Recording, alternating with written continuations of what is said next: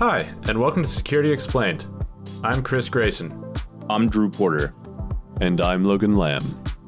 We're coming to you every 2 weeks with tips and tricks on how to protect yourself and your loved ones out there on the internet and in real life.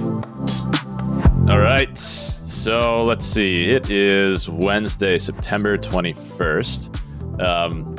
We have other content recorded. It's been a minute. If you're listening to this, it's been a minute since you've heard from us. But we recorded a bunch of content at DEF CON, and we have just been incredibly busy since and haven't had a chance to get that out. We were anticipating that being like the start of our season. But as the InfoSec gods smiled down upon us, they have given us multiple things that are currently going on or going on in current events that we should probably address sooner. And so one of those that we're gonna talk about in another episode is the whole Twitter hack thing and not Twitter hack, the whistleblower report from Mudge, which is very interesting. But also very interesting is the fact that Uber has had a really bad week, and they have been hacked from head to toe. And it is like I keep being like, how is the app still running when you're that owned? And I don't have a good answer for that other than like, there's compromised systems are still probably chugging along. Yeah. The hacker wasn't going for an outage, but the hacker probably has control, or at least did have control. I assume still does have access to a significant amount of the network. But yeah, Uber got hacked, and so we're going to be talking about that. And I like looking at how it was done. I'm not surprised at the methodology, but I think this is probably the broadest scale hack that I have witnessed as like actual malicious attack. Like, I've gotten similar access in pen testing engagements, but in terms of the scope of compromise happening in an actual like malicious real world attack, this is novel in my book. What do you think, Drew? Yeah, it definitely is. I feel like it's more impactful just because it does look like what you would see from a pen test report, but you don't expect to see like a pen test report be an actual breach report. Yeah. Right? Like aspects of that test will be part of, a breach. But this is, I mean, this is what I would feel like you would find. In fact, I know we have been on similar engagements when we were both employed by the same employer, where this almost exact attack chain worked. There's like a few things that were like different, but it does play out like you're reading a pen test report instead of a breach notification or breach report. Mm-hmm. And I used Uber like moments before, and then I also used it moments after because there was nothing for Lyft in the area I was in.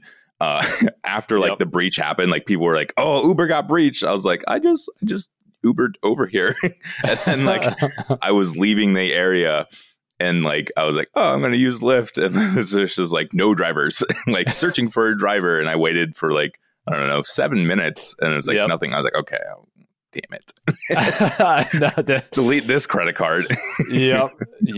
Yeah, that's man, and it's been like, because every time that we're doing one of these pen tests, right? Like, what do you do? So first, you prioritize getting as much access as you can, and then what do? You're trying to drive home the importance of the recommendations that you're making. So you try to demonstrate worst case scenario after worst case scenario after worst case scenario. So you take the access that you have and you use it to gain access to other stuff. You get access to the most sensitive data. You have administrative control of the whole network. You do all these things with the intent of being like, look at what could possibly happen if a real world attacker did this. And it's like, yo, that's exactly what happened here.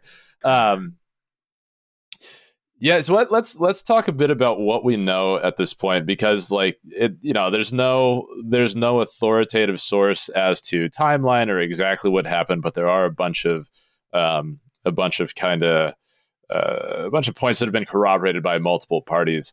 And largely, there's also somebody that is taking credit for the attack and talking to reporters, and they are giving their side of the story as well. Drew, what do you know, or what have you read about how this happened?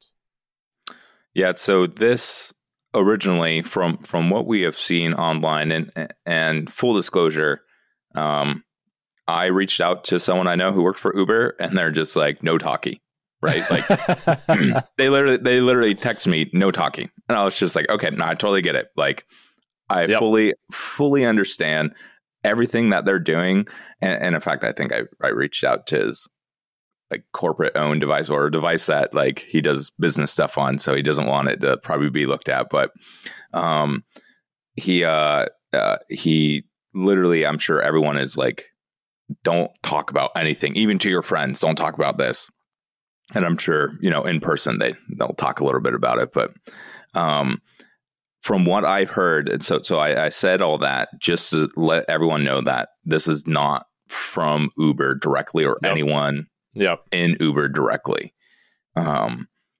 This is both from the attacker, from messages that they have posted, and other information people have, we'll say, collaborated or corroborated with Uber employees who they're able to talk to in person. So the first thing is they found either they found credentials that were for sale on a darknet site, or they're able to obtain credentials through some type of social engineering, right? There's two stories about that. I think the one more accepted right now is they did like some social engineering page where they were able to have the employee type in their credentials.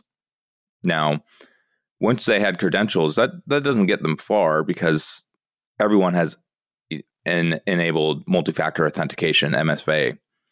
And in this particular case, they're using push notifications. So what a push notification does is, in multi-factor authentication, you have an option to where you can like type in a 6-digit PIN, or however long the PIN is, tap a hardware token, and then type in a PIN, or you can get SMS notifications, right? Sent SMS text messages pushed to your phone, which is not recommended for a wide range of reasons.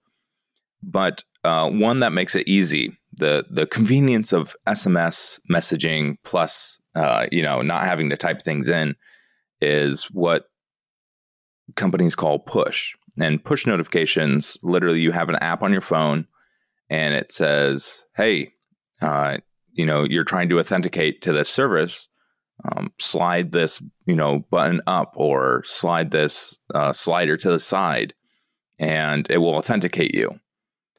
And you might think, how does someone fall for, like, you're obviously not logging in and it needs to authenticate?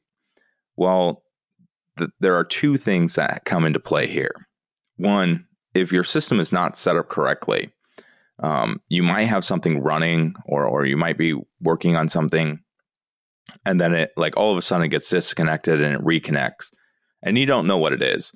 And it's just like, hey, you need to reconnect to the VPN. It's just like, yeah, sure, whatever. Right. And you just slide up. You're like, well, clearly it's my computer trying to reconnect because it got disconnected. And you might be like, well, I don't want it to mess anything up, so I'm just going to slide up. The other thing is, with that, is you can annoy people with it. So you can make like tons of pushes. I don't even think there's a limit. There's a default limit on Duo. Is there? Yeah, there's apparently a default limit on Duo, but we'll get back to that, because the fact that this limit was not hit indicates that maybe things are misconfigured. Yeah, that's but going to that, the being able to spam the individual who you are targeting, they will just want to pacify that notification, because it is annoying. And it will, some of them will just, oh, we have a push notification, so we're going to bring that to the front of the screen. So you're texting along, and then all of a sudden it's like push notification. And you're like, no, get away. Or a little window pops down, or a little bubble pops down, and it's just like push notification. And your phone's going off, and you're like, literally just shut up, please. So you go and you do the push notification. And I think that is one of the more successful ways that even pen testers have done to social engineer or to get around multi-factor authentication. I know I've done it on a few engagements. I know you've done it, Chris. Mm-hmm. It's a great success. Yeah, the annoying thing does work well. And with that, the next thing, so after they got the push notification approved, they're able to access the internal network, and they started scanning, and they found a share. And in this share, there is a PowerShell script. And this, again, this is the part where it reads like a typical pen test report, right? Yeah. We found a PowerShell script. We opened up the PowerShell script and, in an editor or we looked at it, and we found credentials. And these credentials were some type of admin credentials, right? Yep. And then from there, as the saying goes, root is only the beginning. And once they had those credentials, they're able to then start going to other areas, access other sensitive items, and obtain credentials to what I'm going to loosely say pretty much everything. I think you can say that a bit less loosely than that. Like, it is, from my understanding, all of it. Like, let me color in some of the. Actually, no. Was there anything else you wanted to say on that part? No. That's just the premise of how they got in, and then where we're at right now, right? And then what they have. Like, we can start talking about. Oh, the pictures. The pictures are so good. Yeah. Actually, I think, and I'm sorry to anybody that is having to deal with this on the Uber side, the fact that we're getting any enjoyment out of it, because I'm sure that this is not a fun thing to be dealing with. Yeah, if you're an Uber employee and you catch us like out and about, we will buy you a beer. And we can laugh about this together 6 months from now. Yep. We won't be crying, but I imagine you might still be crying if you are laughing at the same time. The way that humor helps with pain. Okay, so like there's a bunch of information that has been posted in different places, but the party that did this supposedly told the New York Times that his initial foothold, and we do believe this individual to be male, his initial foothold was gained via social engineering an Uber employee via text message saying that they were coming from IT. Wow. Who would ever think of doing something like that? Like, legitimately, that is, of all the social engineering campaigns that have been successful for me, it is, I'm going to impersonate IT. I'm going to say, I need you to do this technical thing, and I'm going to target somebody that is non-technical. Like, that is the way that is going to be, like, most likely going to be successful. So via text message, they apparently get initial credentials to the corporate network, like the corporate VPN. So sounds like there is an internal corporate network for Uber, and once you're on it, you can kind of look around it.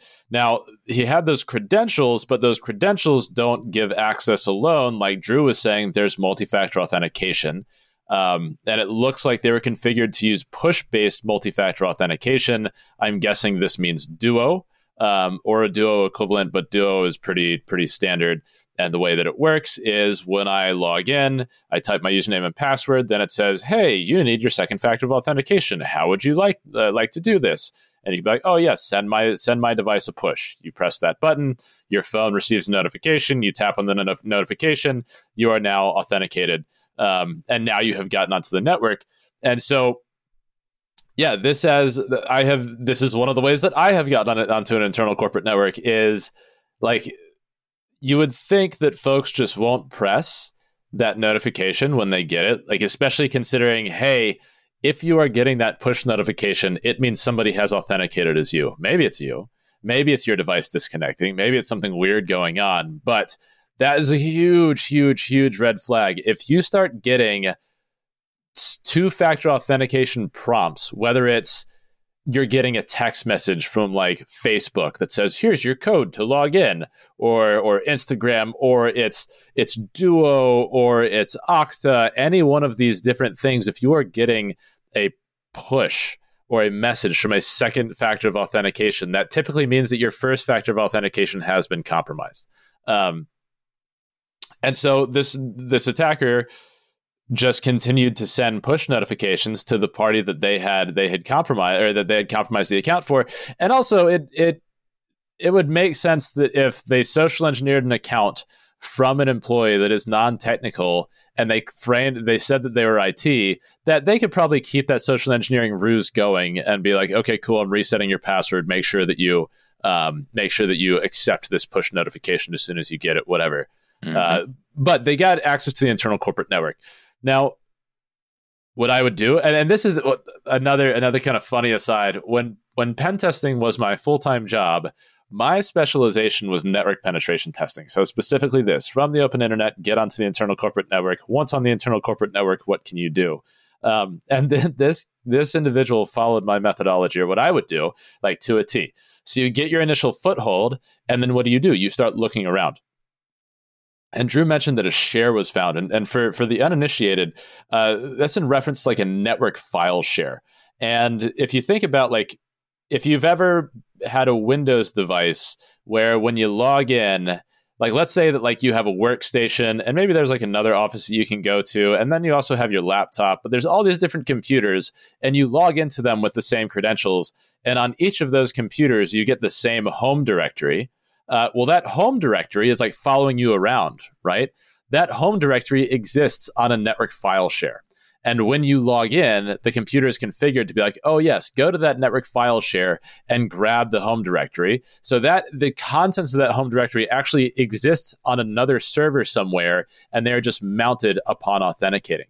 So a network file share is just going to be a server that hosts a bunch of files. And reliably, these things are one of the best targets when you're on an internal corporate network. If you do internal corporate network security, one of the best honeypots that you can have is a juicy looking internal network file share. Like that is going to be one of the first things that they're going to hit. Put canaries on it, put monitoring on it, because that is going to be a top target for attackers, because they have so much stuff on them. It's like, I don't have to go to all these individual computers to get all these files, because all the files are centralized right there.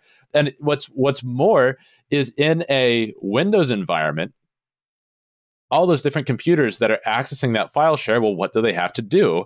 They have to authenticate to that file share.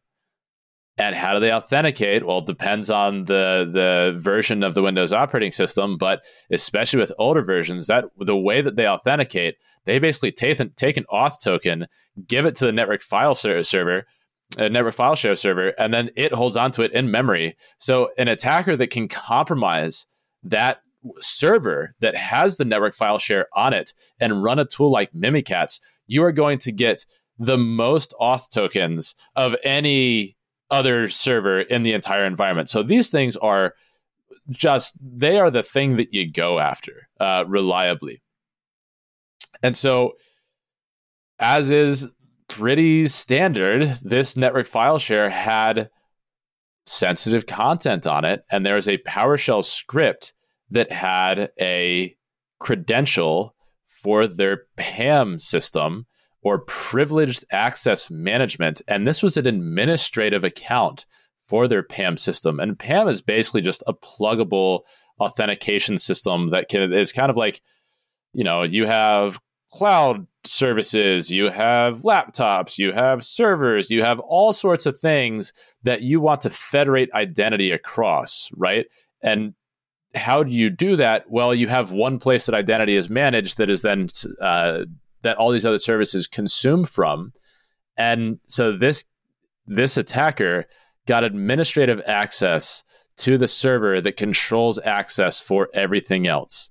And I looked at the website for the service that got compromised. So it looks like basically there's this company, they have this software product, and it was this software product that was running in Uber's environment. The name of the company is Thycotic. It's like you're saying psychotic with a lisp. It feels weird whenever I say it. And what I love is one of the top marketing taglines: the only enterprise-grade PAM solution available both in the cloud and on-premise. And this is... Thanks for taking care of both those for us. Yeah, exactly. I think back to all the network pen testing that I did, and whenever I compromised an internal network, I would get administrative control of everything in that internal network, but I can't think of a time where compromising, like getting domain admin, for instance, in that domain, gave me administrative control of all of their cloud services as well. But it appears that that is what has happened here, is even the cloud services that Uber was running were federated behind this Thycotic server. So if you were able to create counts or control access in Thycotic, you could potentially either give yourself access via a new account, or like maybe add new permissions to your account, or do something where now it's not only the corporate network that you're on, but it's also all of the cloud services. Do you know off the top of your head what the default is for Duo before it will stop allowing someone to spam a push notification? So it's hearsay because I have not ever configured Duo myself for this. But what I was reading on Twitter is that by default, Duo, if you receive 10 push notifications and don't respond in the affirmative to any of them, your account is locked out. So it should be that I can only send 10 push notifications to you until your account is locked out. But that said, I mean, 10, I would get pretty annoyed within 10. I would get annoyed within 3. Like, I get annoyed at 1.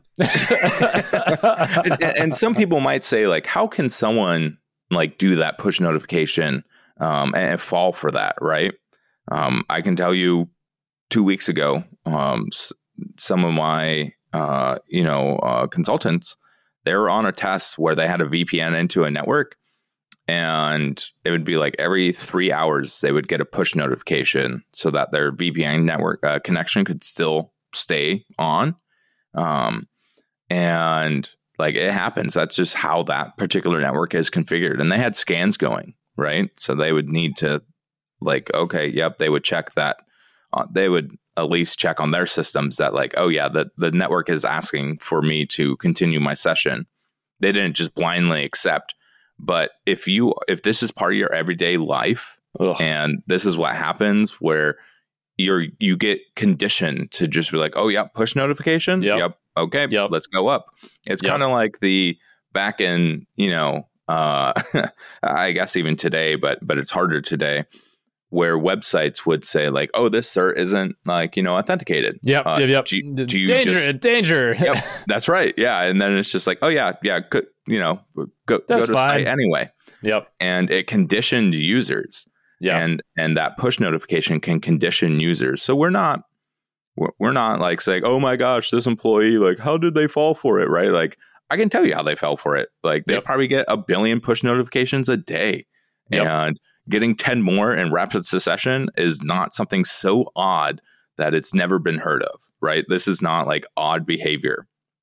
And 10 might be like, excessive, but what I'm saying is getting multiple push notifications in a short amount of time, that is not unheard of. So, and that's one of the things that, I've heard from even people in the security industry is like, how did someone fall for this? It was just like, I can come up with many ways how someone would fall for. I bet you on the right day, I guarantee it, on the right day, I would fall for it. Yep. Right. Like none of us are immune to this type of item. And, it just shows that your attacks don't always have to be some crazy state level attack, right? Most of the time they don't. Right. Some companies have to worry about that, right? Yeah. And some companies' security programs are to that level where they are defending against those type of attacks. But again, a lot of times it doesn't have to go down to that. It's not like you don't have to use an O-Day against your client to show that like, oh yeah, a state actor could get in. It's like, who are we defending against? China or 16-year-old? Or a group of 16-year-olds that are really good with computers. Right. So I think the more and more these happen, and there's going to be more, there's going to be tons more, right?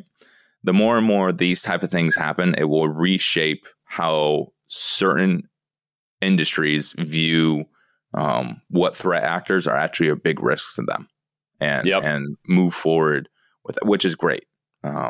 So, well, there's two things that I want to say as kind of in addition to what you're saying.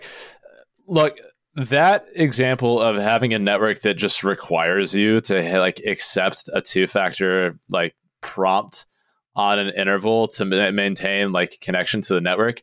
Whoever designed that, that's a terrible, terrible security control, and it's an example of how like it's security theater. And if you don't think about the human element of what you're trying to accomplish, look, here's just off the cuff, maybe that sounds good. It's like, oh, we're going to require, like, we're just going to disconnect people unless they say, yes, that's me every 2 hours, right? Like, okay, cool. That might sound good if you don't think about what you're doing, like the human psychology behind what you're accomplishing in doing that. You are training people to just not care about this thing that should be a very sensitive action that they do, right? Like, you should not be telling them to do that anytime that they have not initiated the push. And honestly, we'll get to it in a bit, but I think push needs to be off the table for sensitive stuff, period. This breach has actually changed the way that I feel a bit about how you should be employing multi-factor authentication, which I have changed my mind now on some of the things that I would preach. Okay, and then the second part, to your point of back in the day, it was just commonplace. You visit a website and it's like, this site is insecure. You're like, yeah, whatever, get out of my way. Like, I'm trying to look at like my Beanie Baby website, whatever. Like, that is actually in my most recent role, that is one of the things that I would preach. I had this security training guidance that I would give to all new employees, and I'd be like, look, give me this many minutes of your attention, and in exchange, I promised you I'm going to give you the most actionable security training that you've ever gotten. Like, what are the things that you do that will actually make a difference? And two of the things that I talk about there are OAuth prompt screens. So like sign in with Google, sign in with Facebook, sign in with whatever, as well as browser extensions. And one of the things that I say the same thing is like, look, the thing that I need you to do is anytime you're using sign in with Google, don't just blindly click through the prompt saying, hey, here's what permission, here's what access you're giving away. It might be a lot of access. It might be no access. It might be somewhere in between. That is less important than thinking about, okay, what access am I granting, and who am I granting it to? And if you get to the point where you just blindly click through that, that is one of the most likely ways that a modern like BeyondCorp enterprise is going to get compromised. It's going to be like a browser extension installation, or it's going to be an overly permissive OAuth grant, just because that can give access to stuff that, like, you install the wrong browser extension and your machine is effectively backdoored. Take it from somebody who heard about a web-based implant that is used to piggyback on top of two-factor authentication systems. But okay, so let's touch a bit on what we know that they have access to. And this has been one of the more entertaining parts to me as well. Because again, this attacker has been very... I guess it's for the lulz, I guess. Yeah, no, they seek attention, right? Yeah. Like, I'm not a professional when it comes to the desires of peoples and individuals. Actually, funny enough, last week I was hanging around a professional, and that's what her PhD is in, like human behavior. But this is very attention seeking, in my opinion, right? They want validation and attention. Like, look, I'm good with computers, and look, I can hack into $1 billion corporation. Yep.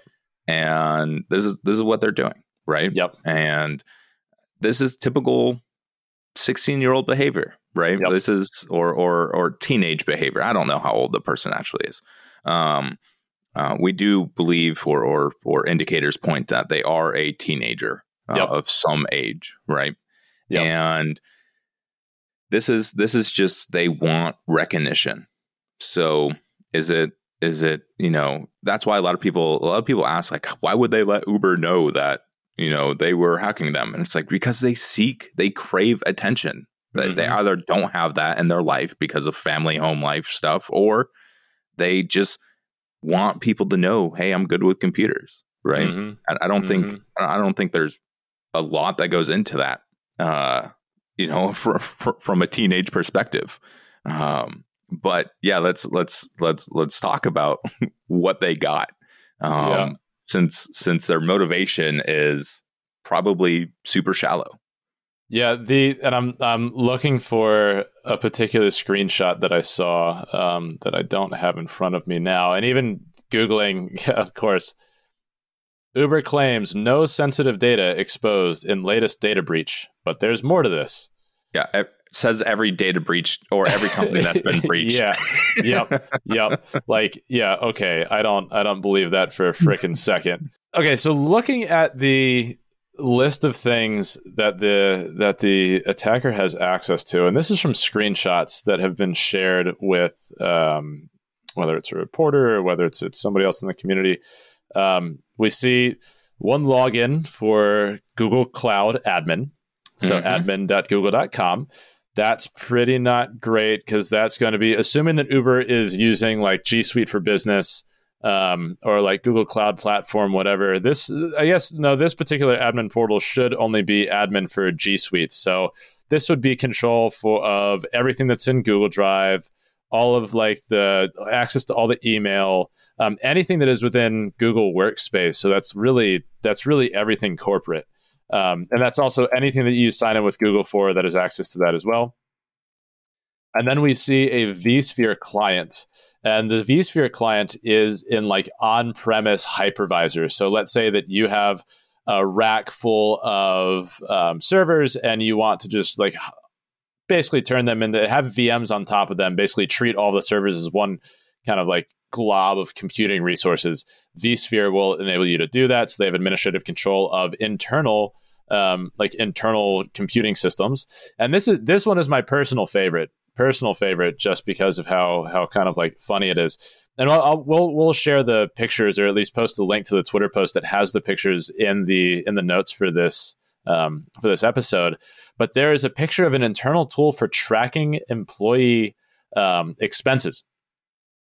And this particular picture, which the poster did not do a great job of censoring, it basically has like all of these names and the amount of dollars that employee has spent underneath this category for the calendar year.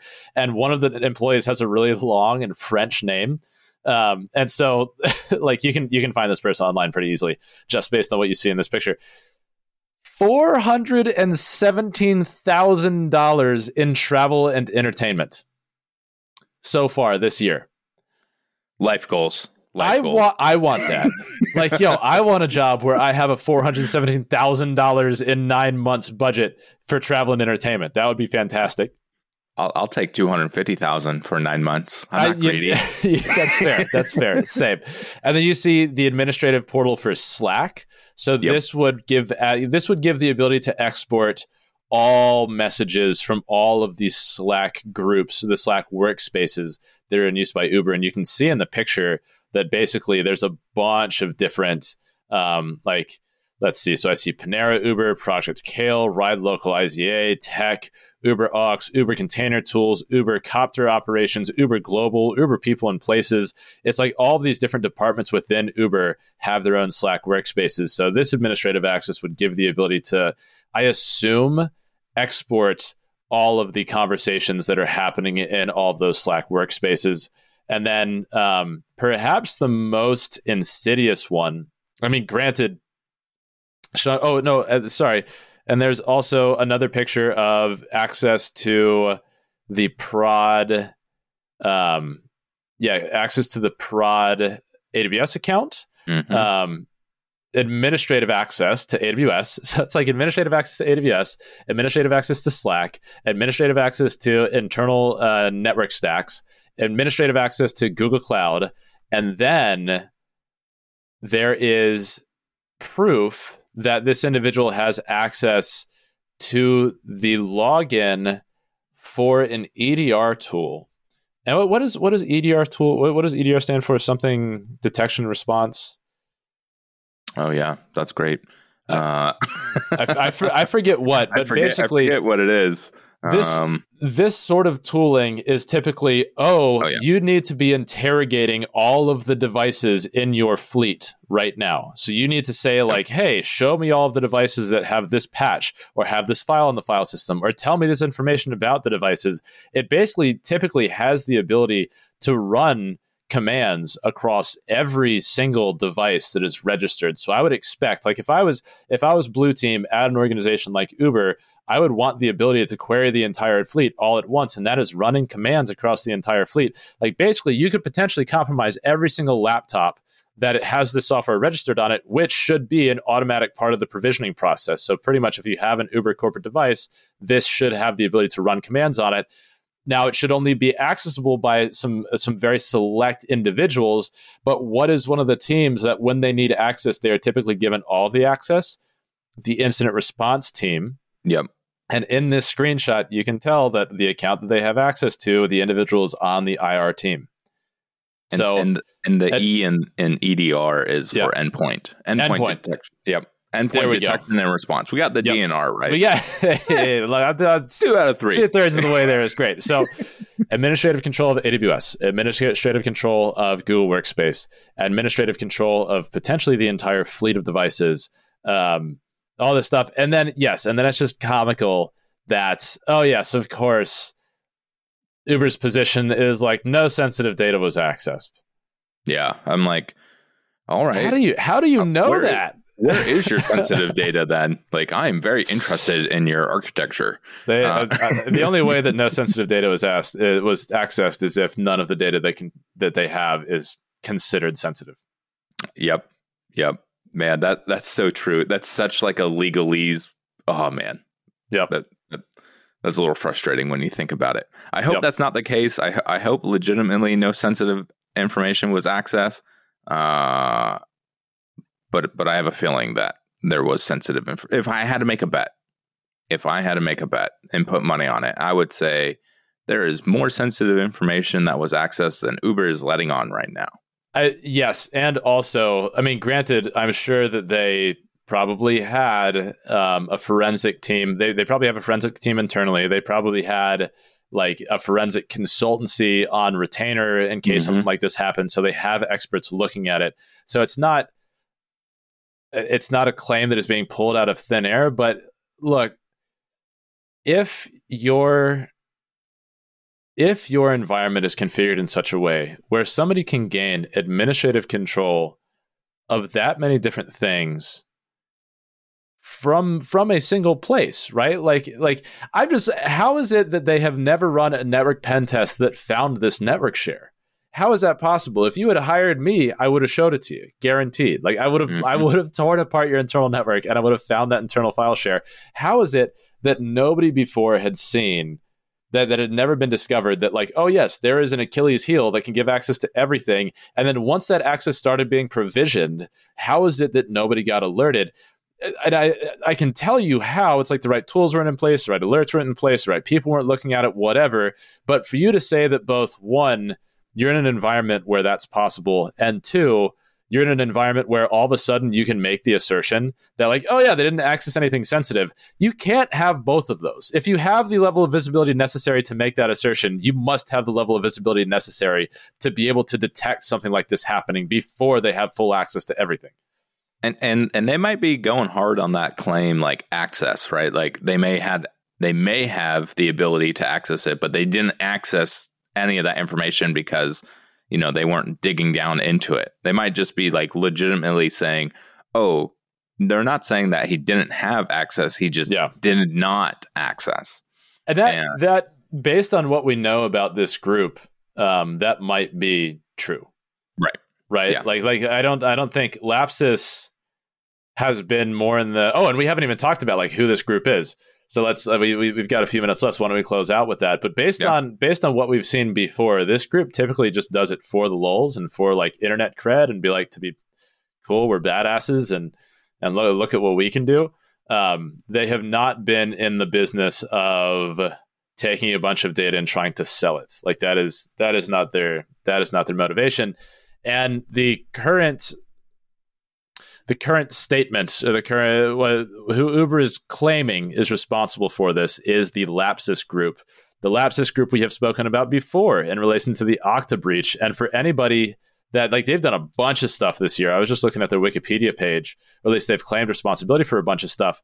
One of the anybody that is in the video game or enjoys video games or pays attention to video game news, Lapsus also claims responsibility for something that happened this past week, or about a week ago, where there was a leak of Grand Theft Auto 6 gameplay. So they're also the ones that compromised Rockstar, as well as NVIDIA, as well as Okta, as well as Microsoft, as well as like.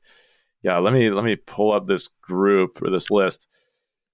Okay, in 2022 alone, NVIDIA, Microsoft, Mercado Labs, Samsung Galaxy Source Code, Ubisoft, Okta, Globant, T-Mobile, Cisco, Rockstar.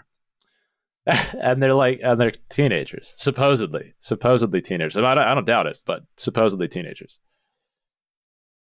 Yeah, it's it just shows, like, you know, that we should now make a new threat actor.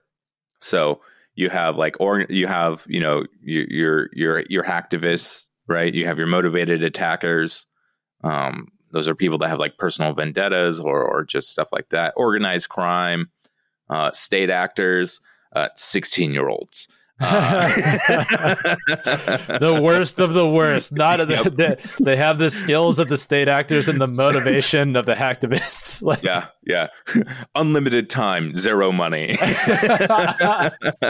and no real financial incentive to. Because that is one of the things that I've talked about before. Is like anytime that you're trying to design reasonable security controls, you got to come from a place of economics. There's a certain value to something being breached. There's a certain like difficulty that it's going to take. If there's a positive margin, then like that's the money that you can invest to compromise it, whatever. But these guys are kind of flipping that equation on its head, because it doesn't look like they're going for money. But it also, like, this is one of the reasons that I'm skeptical that it's actually this group of 18-year-olds, or that Lapsus is actually doing all of these things. They have a similar modus operandi where they do social engineering and then have like some fairly sophisticated technical attacks after that. But they reliably go after, with the exception of like one or two companies on that list, they reliably go after American companies, which that's a pattern. Like, why go after American companies? What's the motivation there? Maybe you just don't like America. But I can think of a lot of organizations that don't like America that do have good hacking chops, that it would be a great cover to be like, yeah, we're a bunch of like kids that are distributed. We're going to be hard to take down. Don't look at us too hard. Yep. Yeah. And to end this out, I think my favorite screenshot was the screenshot of the actual hacker posting in Slack. Hey, oh yeah. I'm the hacker. Like, essentially what it says is like, I'm the hacker. Uber's been compromised, and like, thanks for playing. And the reports came out that like Uber employees were like, this is fake. Someone's trolling. Right. And I mean, I could totally see that. I would think that like someone was trolling if I saw that. But oh man, like the fact that it was just like, hey, I got all this stuff. Cool. Thanks. Bye. Is kind of just the cherry on top of everything. I can't imagine being the head of security for an enterprise and being like, hey, our security is pretty good. And then seeing that message drop in Slack from like an employee that is not security related or whatever. And just being like, oh, dear Lord. Yeah. Like, I do wonder on the executive side what a board meeting like that looks like, right? Like when a attack, like I've been involved in those type of meetings with other CISOs. But this is like this is something that is so publicly, like it's just hugely publicly available. What do those meetings look like? Right. Yeah. I haven't ever been part of that, where it's like there is a a huge PR component, where every breach has a PR component, but this one is like to the nth degree. Yep. And I'd be very interested to see how those play out. I never want to be in one where like I'm part of the responsible parties. I just want to be the fly on the wall on that one. Yep. Be like, I don't need to be a decision maker here. I just want to watch what's going on. Yep. And now I'm interested to see. Let's see, in the 5 days, it's as if, I mean, the hack happened and they dropped a few percent, and that was it. But I still like they're gonna PR the living daylights out of this. It's one of the things that Uber does best. It's one of the places that they have invested most, is in like PR and managing public perception. Just because of like, hey, if you've never read the book, super pumped. It's the one that the show or the movie was based off of. It's very interesting. Worth reading, but PR is something that Uber does very, very well. And so I imagine that they're going to do a good job. Like it's crazy to me that this happened like a week ago and it's not regularly in the news in the days since. Of course not. Yeah. Because it's like, it friggin' should be with the number of people that like, also think about how sensitive some of that data is. Like, I know. If somebody had the ability to show where you had taken Ubers for the whole duration of your account, think about what they would know. They would know if you're having an affair, probably. Oh man, I was about to say like IC community is like salivating over this data right now. They're just like, yes. What politicians don't we know about having affairs right now that are having affairs? Yep. Great, noted. Oh man! All right, anything else? I got nothing else. This is just great. It's terrible. It's terrible. But it's fun to talk about. All right, cool. Well, we'll be recording another episode shortly on the Twitter whistleblower. Yep. Yeah, and that's going to be pretty interesting too. There's a lot of hot takes there, and it's kind of I don't know. It's spicy. It's spicy. That's a good way to describe it. So until then, we'll see you. Thanks for joining us for this episode of Security Explained. If you enjoyed listening, we'd love to hear from you. We're always looking for new topics that our audience finds interesting, and you might be able to pick our next show.